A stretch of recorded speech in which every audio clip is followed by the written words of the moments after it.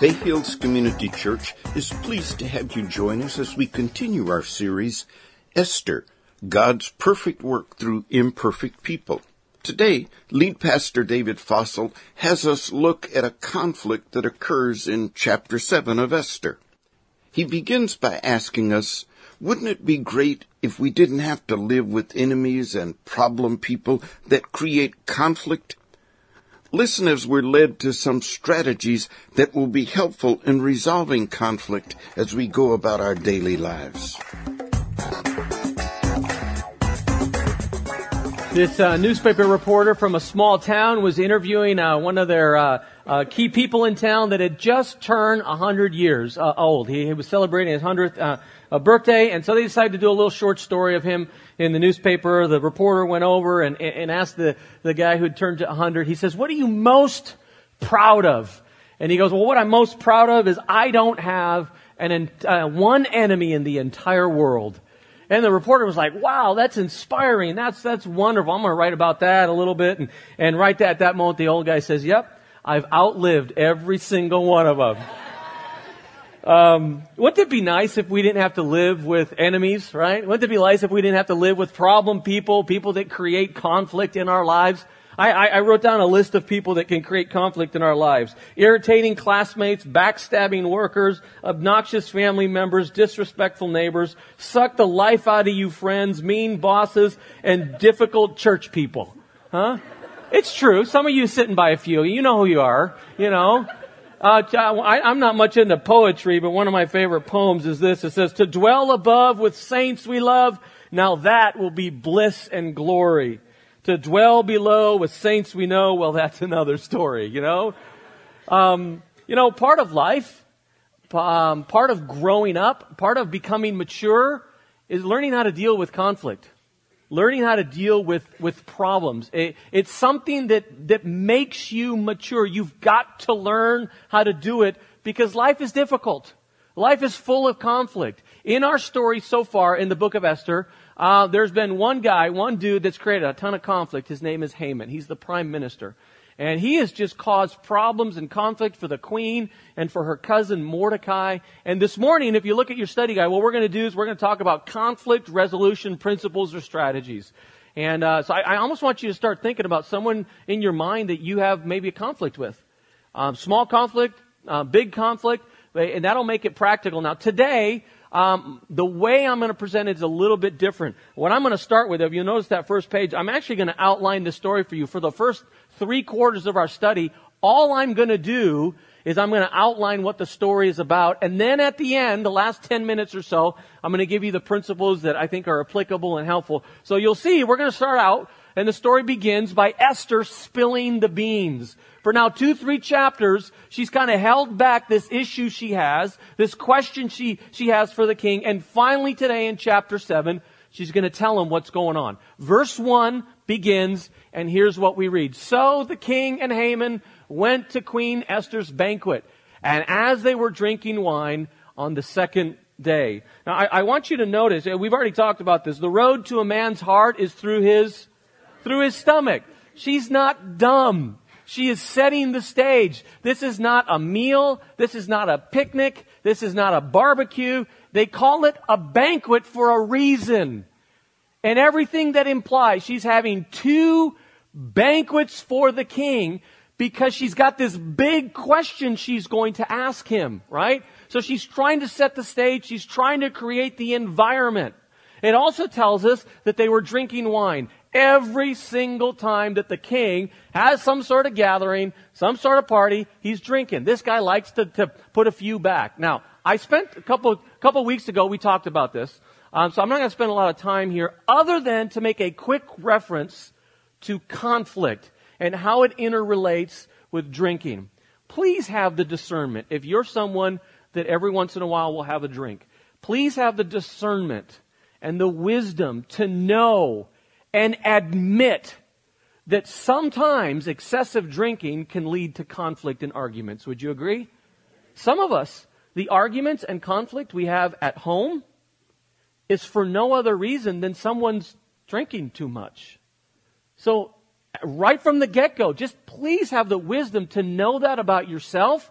Some of us still have to work on this a little bit. It's not sinful to have a drink. It is sinful to excessively drink and be controlled by it. Okay? So I'm going to leave that and we're going to keep moving on. The rest of verse 2 says the following. The king again asked, Queen Esther, what is it you want? What's your petition? It will be given to you. I'll give you what you want. What is your request? Even up to half the kingdom, it will be granted to you. Now, everything we know about Xerxes from this book, the Bible, everything we know about King Xerxes from historical accounts, everything we know about him from the movie 300, right? This guy's crazy, right? He is not the most patient dude. So I emphasize the word again because this is now the third time he's asked. What is it that you want? What is it that you want? What is it that you want? He keeps asking. Why won't she answer him? Maybe she's afraid. Maybe she doesn't have her wording down yet, doesn't know how to say it. Maybe there's a timing issue. That's what most people think. She's waiting for the right time. What we do know is why she hasn't given an answer. You've got to imagine that her heart is in her throat right now. You've got to imagine her palms are sweaty and she's perspiring because she's about to ask him something that's a big deal. She is sitting across the table from the two most powerful men in the world, the king of Persia and the prime minister of Persia, both of them known to be quite impulsive, crazy, and at times very, very mean. She doesn't know how this is going to turn out. He's promised her half the kingdom, which is hyperbole. He's not literally going to give her half the kingdom. He's basically just saying, whatever you want, I'll give it to you. Right? Whatever you want, I'll give it to you. So verse 3 begins and we read the following. The queen Esther answered, speaking to her husband, the king, if I have found favor with you, your majesty. Again, understand her thinking. She's trying to set it up. She just doesn't refer to him as hubby. Okay? Your majesty. She's now speaking to him in an official capacity. He's the king. Your majesty, if it pleases you, grant me my life. Spare my people. Okay? So she approaches him. She goes, I'm not telling you what to do. Okay? I realize that I depend on your pleasure and your favor to grant my request and my petition. Commentators have referenced interesting detail that in chapter 7, every time that Esther is referenced, she's referenced as the queen. This is done on purpose. Remember, at the beginning of last week, she dresses in her royal robe. She puts on her official queen garb. She is coming to the king, reminding him, I am not only your wife, I am the queen of this kingdom. She is pulling out all the stops, right? Because she's got this request. And her request is, save me. Give me my life back. Save my people. Okay? Now, you've got to imagine at this time that the king is a little bit confused. If you're just joining us, here's the context. Back in chapter 3, the prime minister, a dude by the name of Haman, gets very upset at Mordecai, the cousin of the queen. He's a Jewish guy. He gets so upset at Mordecai that he convinces the king, let's kill Mordecai and all of the Jews within a year. That's chapter 3. One small detail that the king and the prime minister did not know. They did not know that Esther, the queen, was Jewish. Right or wrong, we don't know why she withholds that information. She does not tell them, I'm Jewish. Right? And so that's what gets this whole problem going and this whole ball rolling, and that's why she comes to the king. They still don't know that she's Jewish. You can only imagine right about now, he puts the ribs down, he puts his wine down, he goes, wait, time out. You mean, sweetie, you're not Persian? Is that what you're I'm not following you. So she explains just a little bit more. And now the rubber meets the road. Verse 4, let me show you what it says. I and my people have been sold to be destroyed and killed and annihilated. What's interesting about this phrase right here, she's incredibly clever. She uses the exact language from the edict, from the law that was signed just a couple chapters ago. The exact language. She references that her people have been sold.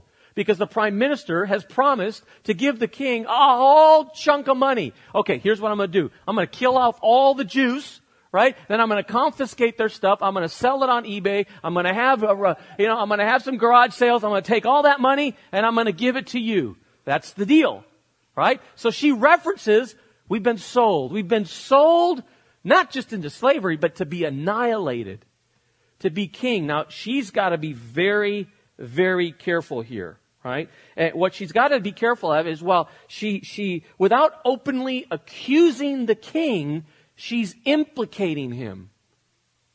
You don't barge into the king's office, which is essentially what she did a couple of chapters ago, and accuse him of doing something like this. And yet, he signed the edict. He made it law. So she's treading very, very carefully with her words. Right? And then she adds something that I find rather strange. Watch. She's talking to the king, her husband. If we had merely been sold as male and female slaves, I would have kept quiet. Because no such distress would justify disturbing the king. Now maybe it's just because I'm an American living in the 21st century that bothers me, or I don't understand their culture. But basically she's saying, you know what, king, if we were just sold into slavery, that's no big deal. I wouldn't have bothered you with it. I know you don't like to be bothered about what color drapes we're putting up in the bedroom. You don't like to be bothered about what we want for dinner. I don't want to bother you with small stuff, right? But when I bring something to you, it's big. She's either I don't understand that culture, or she's being incredibly astute and psychologically smart in what she's doing. In other words, whenever I bring a request to you, king, it's a big deal. It's a big deal. Okay? So she spills the beans, and now Xerxes responds, and he blows his top. Let's put the next verse up there, verse 5. King Xerxes asked Queen Esther, who is he? Where is he? The man who dared to do such a thing. Right? So you're trying to, he still doesn't understand. He still doesn't understand. She's just kind of subtly explained, I'm Jewish. You're going to try and kill all the Jews. It's Haman's fault, right? And he says, who is this guy? Where is he? He's sitting right next to you. Right? He still hasn't connected the dots. So now, imagine the guy in the background starts playing the synthesizer. The music starts getting tense. So Esther speaks up again. He's an adversary. He's an enemy. He's vile. She's looking at her husband. And then right at the moment she goes, it's Haman. Sorry, I didn't mean you, Terrence, specifically, but that's essentially what happens, right? Oh, it's Haman. Surprise number 1. Your wife is Jewish and she's gonna die. Surprise number 2. It's your prime minister's fault. That's what just happened in 2 minutes at the dinner table. Now, hopefully you know the story. I encourage you to read it week 1. Even if you don't, you probably have an inkling that this all turns out well for Esther. But I just want you to remember that at this point, end of verse 6, she doesn't know what's going to happen. She does not know what's going to happen. She has just accused the king's most trusted and reliable government official, the prime minister. What could the king do? You see, he's just as likely to say, oh my goodness, I did not know that. I didn't realize that, sweetie. I am so sorry, and I love you, and you're hot and gorgeous. That's chapter 1, right? You're hot. But I don't know how to say this. It's going to sound awkward. I got 100 other concubines. I could just get me another wife. I mean, I did it back in chapter 1. That's not that big a deal to me. But finding another prime minister, do you know how hard that is?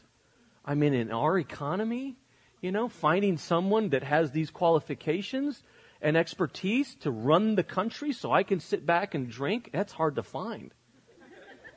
Right? He could very easily say that. She doesn't know what's going to happen here. She doesn't know what's going to happen. It's interesting how Haman responds, the prime minister. Let's put verse 7 up. In verse 7 it says, Haman was terrified before the king and queen. The king got up in a rage, left his wine, and went out into the palace garden. If you got to feel at least a little bit bad for Haman because he's had a horrible day. It started out, last week, him going early to the office. He wants to see the king. He wants to get permission to kill Mordecai. He just built this huge gallows all night. He's going to get permission. Not only does he not get permission, but the king doesn't know that they have a grudge with one another. The king was up all night. He had the book of the Chronicles read, which reminded him that Mordecai had saved his life. So he decides to reward him, and he asks Haman to have him ride around in a horse around the city. Haman's got to walk him around. Hear ye, hear ye. Here is the wonderful Mordecai whom the king loves. And it drives poor Haman crazy.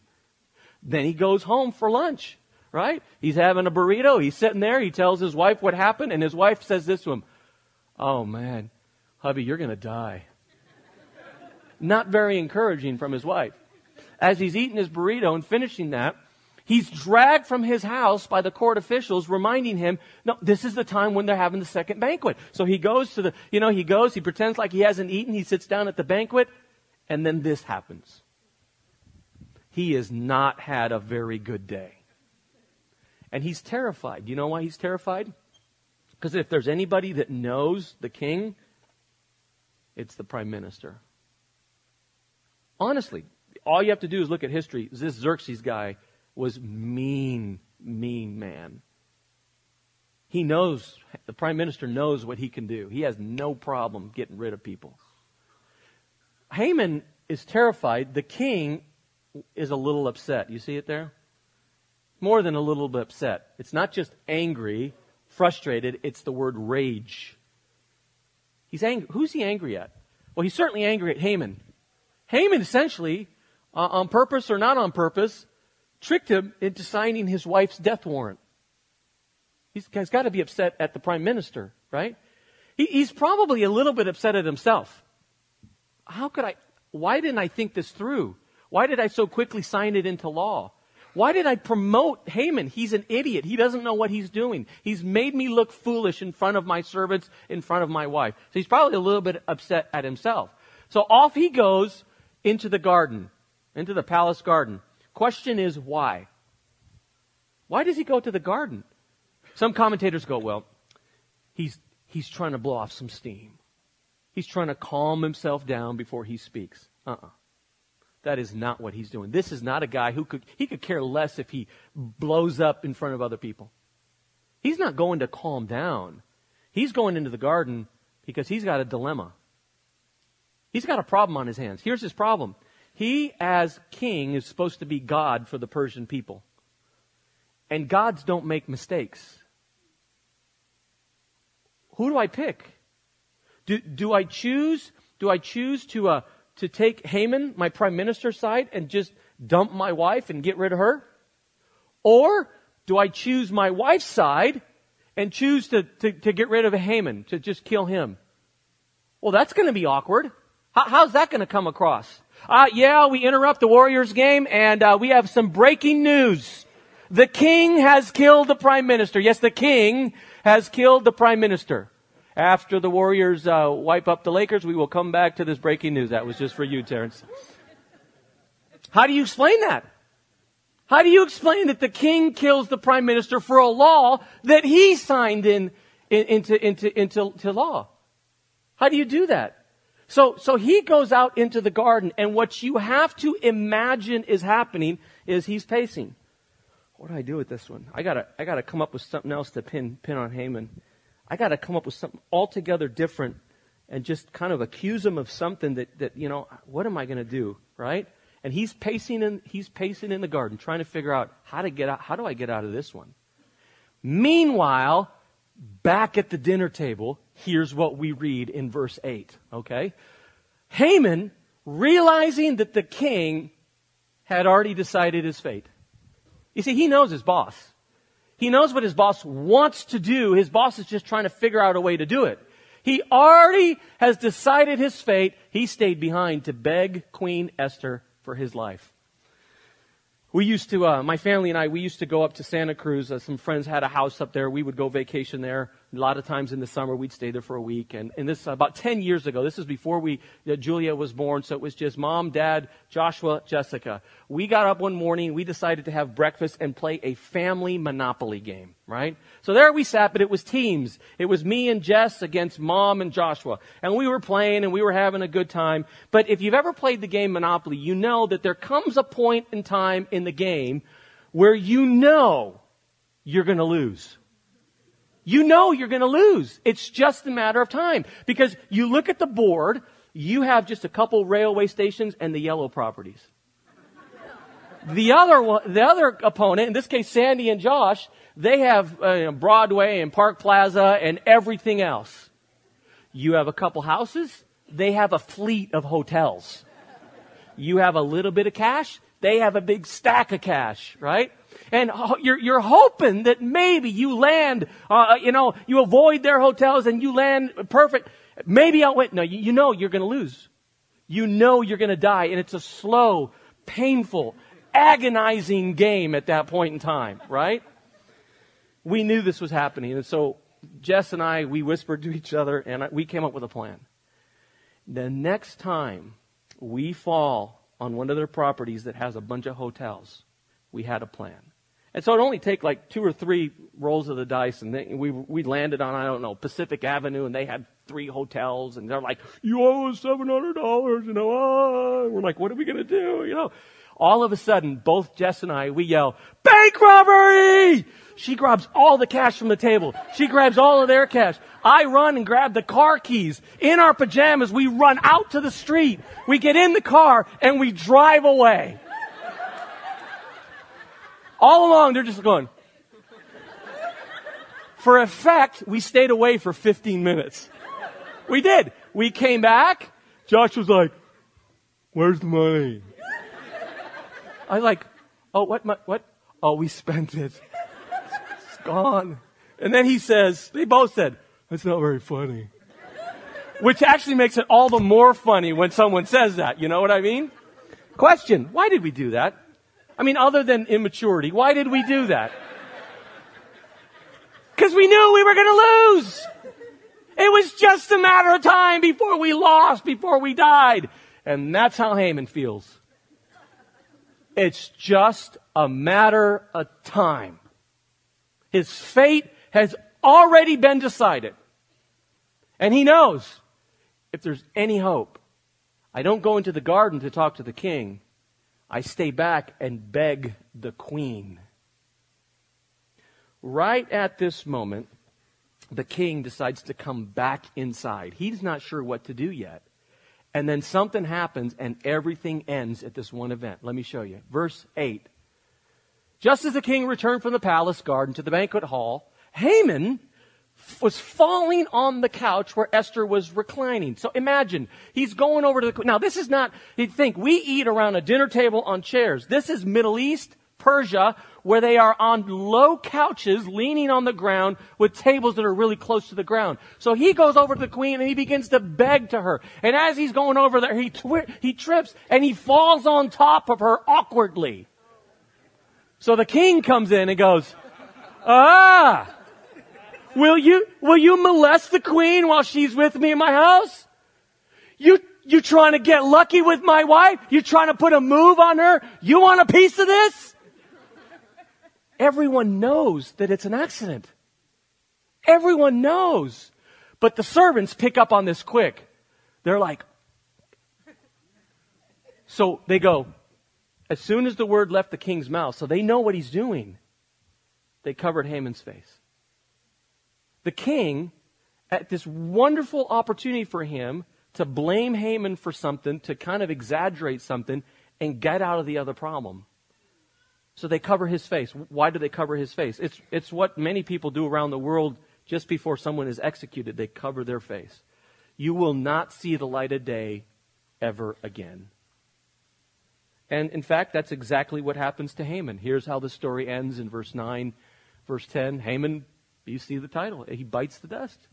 Harbana, one of the eunuchs attending the king, said, a pole reaching to a height of 50 cubits stands right in front of Haman's house. Clearly, this guy, Harbana, does not like the prime minister. He's like, I'm going to get him, right? He had it set up and built for Mordecai, who spoke up to help the king. The king said, impale him on it, kill him. So they impaled and killed Haman on the same pole he had set up and built for Mordecai. I read about this guy called Robert Watt. He's a Scotsman that invented radar during wartime. The British government paid him a bunch of money for this invention, radar, that very much so helped England and the Allies. Robert Watt tells a story, though, that years after he invented radar, while driving in Canada, he was caught for speeding in a radar trap. And the point he makes is that here my own invention came back to bite me. Just like here. Haman built something to kill someone, and he ended up dying himself on it. Now, before we get to the backside and I give you the application and we wrap this up, let me at least just summarize the last 2 weeks to make sure if we are finding ourselves in Haman's situation. And here's what I want to say. If you're jotting down notes, it's right at the bottom there of page 1. We reap what we sow. That's been the principle for now a week and a half. Don't be deceived. God cannot be mocked. A man reaps what he sows. You see it in this story. Haman gets angry at Mordecai a couple chapters ago. In this chapter, the king gets angry at him. A couple chapters ago, he made a big deal out of nothing. Mordecai wouldn't stand up and honor him. In this case, the king makes a big deal out of nothing. He wasn't trying to molest the queen. The whole point of the last 3 chapters, Haman wants this Jewish man to bow down to him. Well, what happens in this chapter? Haman ends up bowing down to a Jewish woman. You see, in the end, you always get the way you live. You always reap what you sow. It always comes back. But there's another principle here. It's not just that we reap what we sow. We reap more than we sow. In Matthew, we read, still other seed fell on good soil where it produced a crop. 160 or 30 times what was sown. You see, that's what farming is all about. You take some seed, you do this, and before you know it, there's a big crop. And the point is, just like in farming, you and I, by our behavior and actions, we reap more than we sow. And it happens with Haman. First couple chapters, he calls the Jewish people different. They're different. In this chapter, he's called vile and an enemy. You see how the ante just went up? A couple chapters ago, Mordecai covers his face with ash to express grief. In this chapter, Haman's head is covered with a cloth to express you're going to die. A couple chapters ago, Haman wants to kill one man, Mordecai. The next chapter, do you know what happens? Not only has Haman died, but all of his 10 sons get killed as well. See, what we have to be reminded of is that we always reap more than we sow. Sin always takes more from you than you expected. Sin always hurts more than you expected. That's why the motivation is whatever it is you're doing, just expect it's going to get multiplied down the road. Which is the last principle. We reap later than we sow. We reap later. Let us not become weary in doing good, for at a proper time we will reap harvest. I'm living for Jesus. I'm trying to do the right thing, and it seems like I don't get anything out of the deal. Be patient, you will.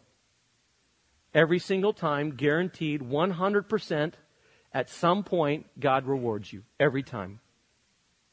The flip side, if those of us are living like Haman, if we are disobeying God, if we are doing things that are wrong, unhealthy, or sinful, 100% of the time, guaranteed, every time, you will have a consequence. Every single time. So if you're looking at someone at work going, why is that jerk? Why is God letting them get ahead? They're a backstabbing, not nice of a person. Why is God allowing that? Be patient.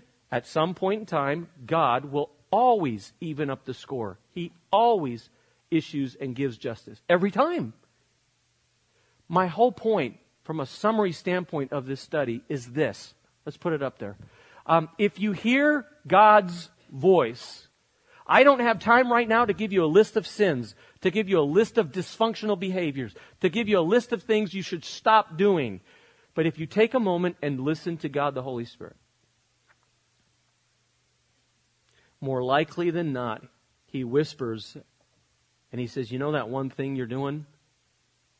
You know those things you're saying? You know that one particular behavior? Stop. If you hear God's voice, do not harden your heart. Why? Because you will reap what you sow. You will reap more than you sow. And at some point in time, you will reap later than you sow. It's coming. But if you're here, you still have a chance to change course directions. Okay? Backside of your study guide. Let me give you 3 principles. Let's wrap this up. Before I give them to you, I want you to think of, again, I told you, someone you're having a conflict with. Small conflict, big conflict. And I want you to ask yourself, am I applying these principles? Principle number 1, when you have an issue with someone, take it first to your king. When you have an issue with someone, take it first to your king. Interesting detail so far in the entire book of Esther. Not one time has Esther gone to Haman and confronted him. Dude, Haman, what are you doing? Why do you want to kill my people? Not once has Mordecai gone to Haman and say, why do we have to argue? Why is it such a big deal that I bow down to you? They've never had direct conversation. Not once. Now you have to imagine in the story, they probably chit-chatted at least. I mean, if he's been to 2 banquets with the queen, they probably, hey, pass the potatoes. Right? But in the text, there's no mention of direct conversation between them two. What's the point? The point is this. Esther has an issue with Haman. But her instinct, before she goes to Haman, is to go to the king. And so should be your instinct. To go to the King of Kings. So my question is this, to go to Jesus. And you see it there, I've explained it. We call that prayer. Have you spent a significant amount of time talking to God about that person and that issue that you have? It's a big deal. If you figure out why isn't this not getting fixed? It could be as simple as you are not going to the King of Kings, Jesus, and asking them for the wisdom and the effectiveness and the strength. See, that's the point of prayer. Wisdom, effectiveness, and strength. Let me give you from a pictorial position and perspective what I mean here and how it's representing your life. Let's put this first picture up here. Right side of the screen. This is your life without prayer. Left side of the screen. This is your life with prayer. Any questions? You see, more strength, more perspective, greater ability to accomplish. Let me give you another idea and picture. If you want to move some sand, right side of the screen, this is your life without prayer. Left side of the screen, this is your life with prayer. If you want to go on a trip, let me give you another picture. Right side of the screen, that's what you get if you choose to do it on your own. Left side of the screen, that's what you get with prayer. I think I have a couple more. Let's put the next one up there. Oh, well, there you go. That's Seth. Thank you very much. This is my favorite time in the whole season because we're all in first place. Okay. Let me give you one more. You know, that is not only cute, but it actually powerfully communicates what I'm trying to explain. Because I don't know about you, but life is heavy. Isn't it? There's house issues, there's family issues, there's kid issues, there's finances issues, there's health issues, there's job issues. It just goes on. Life can get very heavy. So my question, which picture best represents how you're handling life? Could I encourage you? If you got an issue with someone, take it to your king first. Follow Esther's lead on this. Trust her. Trust God. A couple quotes, and I'm going to wrap up and go to the next principle. Oswald Chambers says, we pray when there's nothing else we can do, but God wants us to pray before we do anything at all. I love this next quote by Stan Mikulski. Don't put people down unless it's on your prayer list. That's very clever, good turn of phrase, okay? Second principle, real quick, is be discerning to know when it's appropriate to bite your tongue. For 3 chapters now, Esther has bit her tongue. She wanted to say something and has not for this entire time, right? And there's a time to speak. And then there's a time to bite your tongue. There's a time to shut up. God brought some of you to church today to tell you one thing. Shut up. That issue you're having, you're talking too much or you're talking too soon. Proverbs chapter 10, verse 19, the prudent hold their tongues. James chapter 1, verse 19, be quick to listen, slow to speak, bite your tongue. Ecclesiastes 3:7, there's a time for everything. There's a time to be silent. Don't say it yet. And then, eventually, there will be a time to speak. Do you know someone that can't do this? They can't bite their tongue, and invariably, they always say something. They always contribute, and it tends to lead to arguments and conflict. Do you know people like that? I heard this story about four presidents of four major beer corporations. They were at a convention, and they went out to lunch, right? And there are these four presidents, one from Budweiser, one from Miller, one from Coors, and one from Guinness, which is an Irish beer. And they were all getting ready for lunch, and just, the waitress comes, and the president from Miller orders a Miller beer.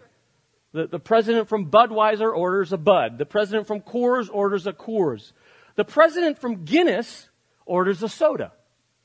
And the other guys are like, aren't you going to have a Guinness? Aren't you going to have a beer? He goes, nah, if you guys aren't having a beer, then neither will I. Some of you are like, oh, that's a good one. I'm going to write that down. See, some of us just don't know how to shut up. Right? There's a time to bite your tongue. Maybe it's because you have to do principle number 1. Okay? The last principle is this one. What you say, that's content. How you say it, that's tone or attitude. And when you say it, matters a lot. It matters. We just focus on the first part, the content. Content is certainly important, but there's so much more to communicating effectively. Ephesians chapter 4, verse 15. Speak the truth in love. There's nothing wrong with being direct. There's nothing wrong with being clear. There's nothing wrong with being blunt. As long as your motivation and as long as your tone and attitude is right, it's done in love. I mean, how many of us, when we were teenagers, what would Dad say to you? Don't sass Mom. It's not what we're saying, it's how we're saying it. See, here's the thing. Some of us haven't grown out of that yet. We think we're allowed to be blunt and clear, but we're also being rude. Be clear. Speak the truth, but do it in love. Proverbs 15:28, the godly thinks carefully before speaking. Every single week, I have an appointment with you to have a conversation with you that lasts about 40 to 42 minutes. It's called a sermon. It's a rather important part of what I do here at the church, rather important part of what happens at Bay Hills. Every single week, I will spend a minimum of 10 hours all the way up to 20 hours thinking carefully what I'm going to say to you. 10 to 20 hours every week. Some of you have very important conversations to have with loved ones, co-workers, people, friends. How much time are you carefully thinking about what you're going to say? Carefully thinking. How many of us are planning what we're going to say, what order we're going to say it? I come up here and I try not to rely. I have 4 pages today. Because I want to make sure I don't get distracted and I go on tangents. Have you ever had a conversation with someone, maybe a clarifying, confrontational type of a conversation, and after you leave, there was a whole chunk you forgot to mention? Has that ever happened to you? That's why it's important to write things down and remember, oh yeah, there's one other thing I wanted to mention. Carefully think it through. Proverbs 13, verse 2, the good man wins his case by careful argument. You see, one of the things that communicators study is it's not just the content that matters, it's the presentation. The point of a story is not to get you to laugh. The point of the story is to help you understand and assimilate the point. And it happens the same in life. The whole conclusion is Proverbs 13:23. Intelligent people who speak in love think carefully, in careful argument, think before they speak. What they say is persuasive. That's the whole point. You're trying to be persuasive. There's a story. You guys ever seen in Rio de Janeiro? They have that big Jesus statue on the top of the hill. It's even if you've not been to Brazil, they have the big Rio Jesus. Well, there's a similar one, not so high. It's called the Christ of the Andes. And it's right between Chile and Argentina. And these two countries decided to build it as a way of expressing that they were going to be at peace as countries. They were not going to have conflict or war between these two countries. So they built this big Christ of the Andes, they called it, right? It wasn't until the statue was completed that they began to have conflict. The problem was that when it was built, Jesus was facing towards Argentina and had his back towards Chile. And the people of Chile is like, that's not fair. We get to see, you guys get to see Jesus' face. We get to see his backside. That is not fair. And it caused conflict, and politicians were going at each other, and the tensions were rising until one newspaper reporter in the capital city of Chile for the major newspaper wrote an editorial. He diffused everything, and the people of Chile not only chuckled, but they stopped complaining. And I'm going to read to you one line from what he said. Quote, "The statue of Christ faces Argentina because the people of Argentina need more watching over than the people of Chile." And they were like, yeah, that sounds right. We'll just let it go. Part of becoming mature is learning how to effectively deal with conflict. So my little challenge to you is keep working at it, okay? For the sake of your family, for the sake of your work, for the sake of our church, keep working at being good when it comes to conflict resolution. Let's pray. Heavenly Father, thank you so much for how practical God's Word is. Thank you so much for the example of Esther. Father, for each and every one of us, for the little issues and conflicts we have, we pray that you would guide us, help us apply these principles. We love you and we pray this in Jesus' name. Amen. The last 10 minutes of our service are about conflict. They're about the conflict between mankind and God, created when we chose to sin. And that conflict created separation between God and man.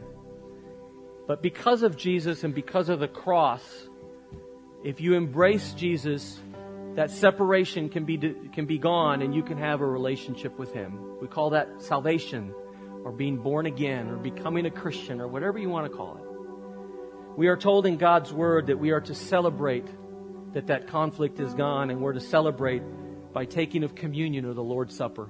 When we remember what Jesus Christ did for us when His blood was shed and His body was broken for our sin and for that conflict. You don't have to be a member of Bay Hills to participate, but you do have to have given your life to Jesus Christ. As I was studying this past week, one commentator said this. He said, the gallows had reserved for Mordecai sign on them, just like the cross has a reserved for Christ sign on it. The pole that was meant for Mordecai was eventually occupied by Haman. The cross that was meant for us was eventually occupied by Jesus. Could I encourage you, don't forget how special what the bread and the cup represents. For those of us who've grown up in church, we've done this so many times. Right about now, you're thinking about what you're going to have for lunch, or getting out of here and what's happening tomorrow at work. And I just want to encourage you for the next 8 minutes, be captured by the awe of how much Jesus loved you on the cross. We're going to pray, and then at any point in time during the next couple songs, you're more welcome to go to the tables and take of the bread and the cup. Why don't you stand with me and we'll pray. Heavenly Father, we're thankful for Jesus. We're thankful for His love for us, His infinite love that allowed us to be connected to God. Father, we celebrate the bread and the cup, reminding us that you did that because of our sin, because of the conflict that exists as a result of disobeying you. So as we take the bread and the cup, we will take a moment to acknowledge you, to thank you, and to worship you. And we pray this in Jesus' name.